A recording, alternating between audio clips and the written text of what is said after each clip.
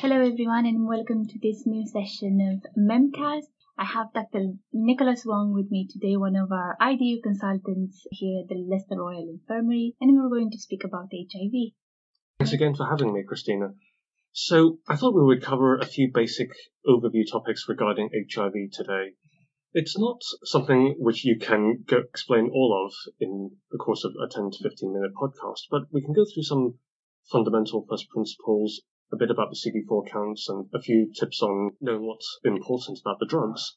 And then I'll mention some of the opportunistic infections and the common presentations you're likely to see on the acute take.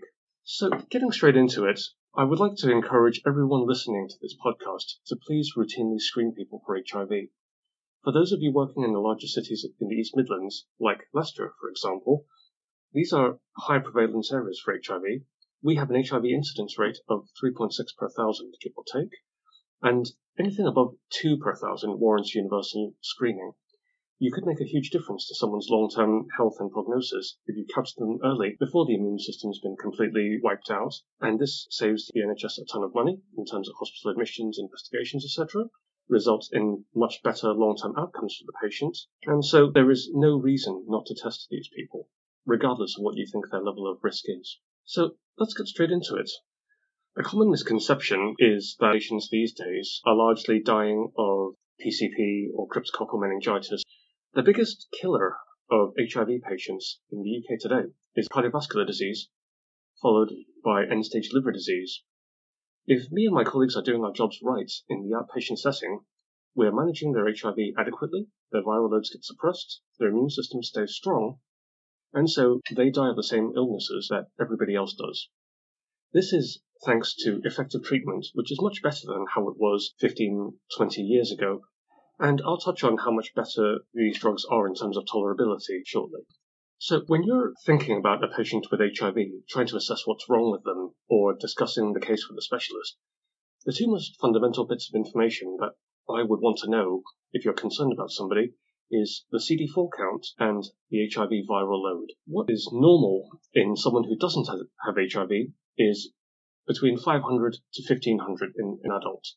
Once you drop your CD4 count threshold to below 350, you are at least moderately immunosuppressed.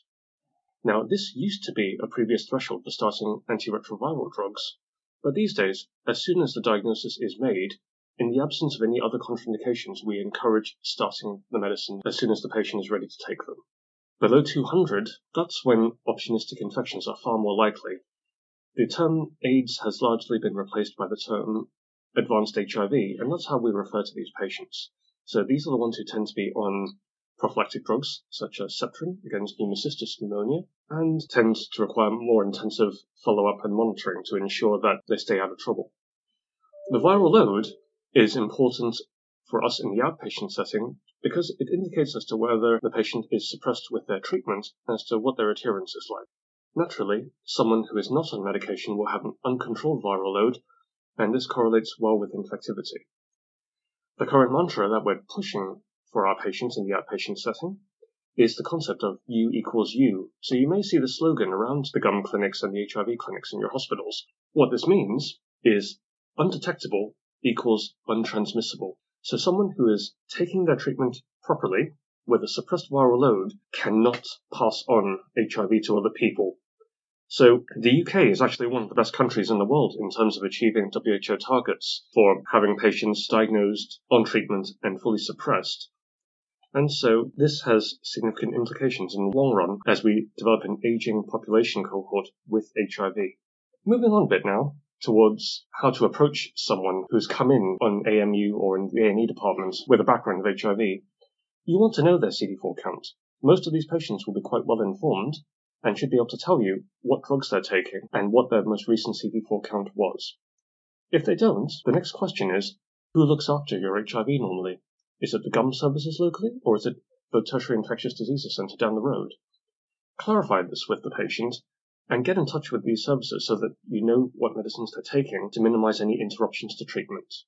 With regards to treatment, I know there are quite a lot of us that probably are not as familiar with antiretroviral therapy. What would you recommend? How do we get ourselves informed in the middle of the night when we don't have a readily available COM service or IDU unit in our hospital about the patient's treatment and prescribing it? So, if it's 3 in the morning, they can usually wait a few hours. Most modern drugs these days are a bit more tolerant if you're a couple of hours late with your dose. The older drugs from 20-25 years ago were much less forgiving in this regard, and even with totally perfect adherence, you could get resistance breakthrough. They are better these days in terms of you won't automatically develop resistance after missing one dose, but we still try to discourage missing treatment doses whenever possible. So ring them up first thing in the morning the next day once you've figured out who's looking after them normally, and you should be able to get the information you need. If you know that someone's come in taking HIV drugs, if the patient can't tell you what it's supposed to be, then get in contact with their specialist so you find out. Also, it's worth highlighting to other healthcare professionals, such as the nursing staff who give the drugs, and to the pharmacy teams, that the patient is on antiretrovirals so that they get their drugs on time, they get dispensed, and someone is looking out for drug interactions. One thing I really would like to draw your attention to is the possibility of drug interactions, because even very common, supposedly harmless drugs can cause serious problems with certain HIV medicines. You may think of something like calcium supplements, a steroid inhaler, or a statin, all fairly basic things, not causing much in the way of serious harm, but because some of the HIV medicines are such potent liver enzyme inhibitors, or inducers as the case may be, if you were to take the example of a simple budesonide inhaler for asthma, for example, when you combine this with certain protease inhibitors, you will boost the steroid levels about 40,000-fold, and so you run the risk of triggering an Addisonian crisis if you were to abruptly stop one of those drugs. A really useful source of information to find out about drug interactions is the HIV Drug Interactions website run by the University of Liverpool. If you were to Google HIV drug interactions, it's the first thing that comes up, and it provides an easy-to-use checker to ensure whatever you plan to prescribe the patient will not interact with whatever the patient is already taking.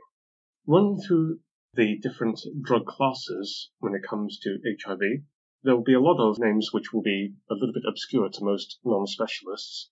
You will probably be able to recognize what they're for because some of them will come in combination tablets, or if you ask the patient, they'll be able to say, yeah, I take that for my HIV. The common categories for those of you studying for exams include the NRTIs, or nucleoside analog reverse transcriptase inhibitors, non-nucleoside analog reverse transcriptase inhibitors, protease inhibitors, and integrase inhibitors.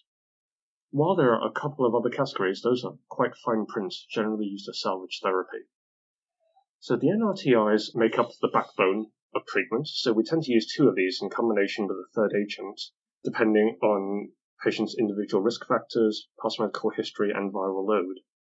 NNRTIs, for example, nevirapine, efavirenz, aren't quite as commonly used as they used to be because of neuropsychiatric and severe cutaneous manifestations in terms of side effects. These are also fairly brittle in terms of developing resistance to the drug with poor adherence, and so we prefer other agents by and large these days. Protease inhibitors are notorious amongst the older generation of patients for causing a lot of unpleasant side effects, such as persistent nausea, vomiting, and diarrhea. And this was absolutely the case a decade or two ago. The more modern protease inhibitors are actually very robust in terms of preventing resistance developing, and are generally very well tolerated. Drug interactions do tend to be the most problematic with this class of drug, however. Finally, I'd like to touch on integrase inhibitors, for example, raltegravir, dolutegravir, as this is one of the most favored group of agents these days in terms of the third drug being chosen. So these tend to be, again, very quick at reducing patients' viral loads, and in the case of dolutegravir and bictegravir, again, have very high genetic barriers to resistance, and so are more forgiving if the patient is forgetful with their medicines. Moving on now, we can cover a little bit about the common presentations in terms of opportunistic infections.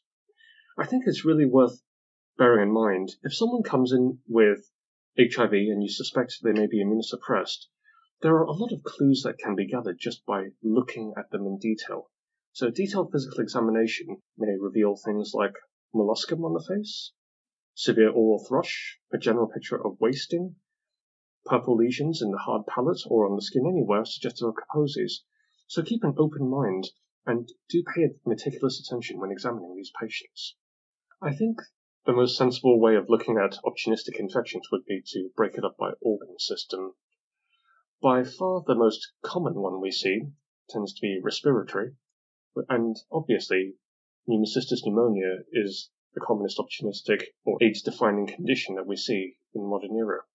Of course, patients with HIV can present with tuberculosis, which is also extremely common, and your common or garden bacterial pneumonia as well.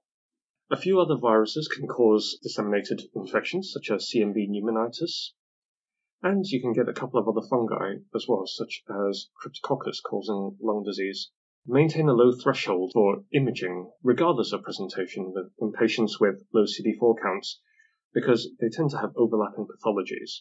Anyone with a CD4 count below 200 should be on PCP prophylaxis, but adherence can be a problem with this at times.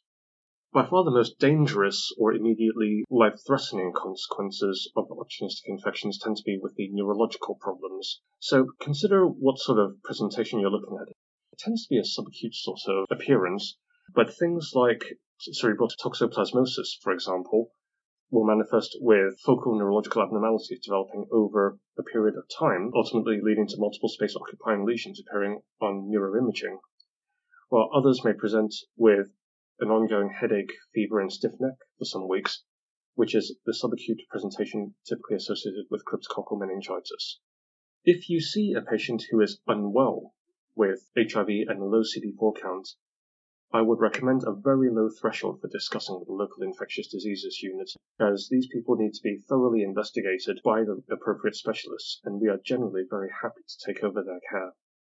So, for example, if a patient comes to the hospital, is unwell, we contact the infectious disease unit in our region. What can we do before sending them across? We can get an up-to-date CD4 count. We can start them on treatment. Is there any other specific thing that we should consider? So, if they aren't already taking treatment for HIV, so let's say that it's a new diagnosis that's ended up on your front door and they are immunocompromised, do not start HIV treatment. This is not a call for a non-specialist to make, because starting HIV treatment prematurely in the presence of certain opportunistic infections can have very severe consequences. So, the general rule is to identify and treat any opportunistic infections present first, be it TB, pneumocystis, cryptococcus, etc., and then worry about sorting out the HIV, because it's the OI that's going to kill the patient, fundamentally.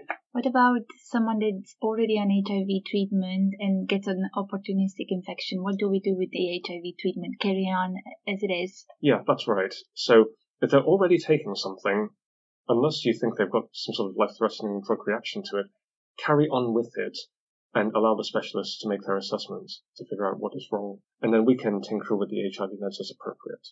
Another thing I can point out is, even if they haven't come in with an HIV-related illness per se, if you take an HIV patient who's come in with a stroke, for the sake of argument, and can't swallow, then again, we're happy to discuss the case because we may be able to come up with other suggestions for what to do with their meds.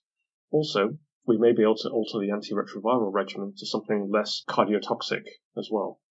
So if they have HIV, they may need to be under us if they have an opportunistic infection, or they may be under the care of a different primary specialty, but it doesn't hurt to give us a ring if you're not sure what to do with them. Okay, great. And what about the prognosis? If someone gets an opportunistic infection, what sort of prognosis are we dealing with? A challenging question to answer. So it does depend quite a lot on the exact opportunistic infection the patient has, as well as their own individual fitness, level of function, nutritional status, etc. Certainly, we've had patients do brilliantly, as in they pitch up cachectic with a raging fever with a CD4 count of 0, and yet 6-8 months later, they're walking around back at work, putting on weight, doing brilliantly. At the other end of the spectrum, unfortunately, we've had some tragic cases of people presenting with late diagnoses, such as a student in his 20s who pitched up with cryptococcal meningitis after feeling unwell for 4 weeks, and he did not survive because of the late diagnosis. If he had been caught and screened earlier, who knows what might have happened. Very good to know. Thank you so much. Anything else you would want to add? I guess in the long run, someone living with HIV today should expect a normal life expectancy in keeping with someone who doesn't have HIV, provided that they adhere to their treatment. So it's important to emphasize when counseling people, when breaking the diagnosis, etc., that while it is a lifelong incurable condition, it can be managed like any other chronic illness and is no longer the death sentence that it was 30 years ago. Great. Thank you so much.